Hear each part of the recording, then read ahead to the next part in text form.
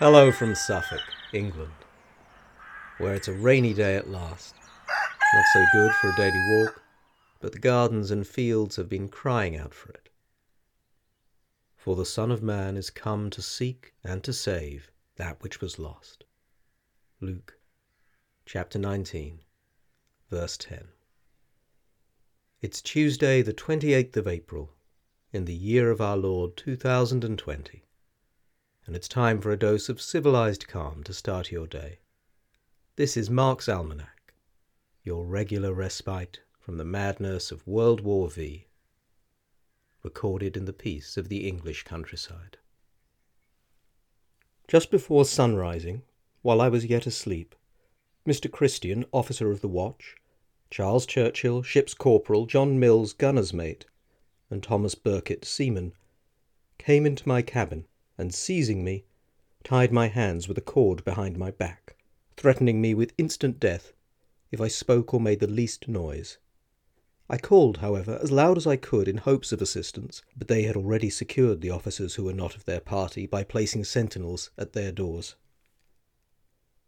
There were 3 men at my cabin door, besides the 4 within. Christian had only a cutlass in his hand, the others had muskets and bayonets. I was hauled out of bed and forced on deck in my shirt, suffering great pain from the tightness with which they had tied my hands behind my back, held by Fletcher Christian and Charles Churchill, with a bayonet at my breast, and 2 men, Alexander Smith and Thomas Burkitt, behind me, with loaded muskets cocked and bayonets fixed. I demanded the reason of such violence, but received no other answer than abuse for not holding my tongue. That's Captain Bligh's description of the mutiny on the Bounty, which happened on this day in 1789. Almost immediately after being dragged on deck, he and a few loyal men were thrown into a boat and cast adrift on the open ocean. On this day 19 years before that mutiny, Captain James Cook landed at Botany Bay in Australia. His ostensible mission had been to observe the transit of Venus, but he had been given secret, sealed orders from the Admiralty to open afterwards. They ordered him to search for the rumoured southern continent, Terra Australis. Botany Bay was his first landfall on the mainland, although Cook initially named it Stingray Bay. Also on this day, the Church of England remembers the martyrdom of Peter Chanel in 1841, a missionary to the South Pacific. Chief Musa Musa, who ordered his death, later converted and asked as penitence to be buried outside the church, where all those coming to venerate Chanel would have to walk over the chief's remains. Here's a poem, Ozymandias, by Percy Shelley. I met a traveller from an antique land who said, 2 vast and trunkless legs of stone stand in the desert.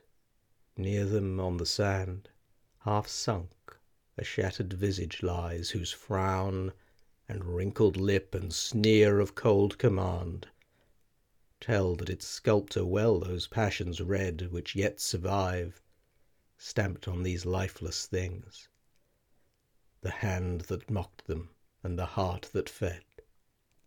And on the pedestal these words appear: My name is Ozymandias, King of Kings. Look on my works, ye mighty, and despair.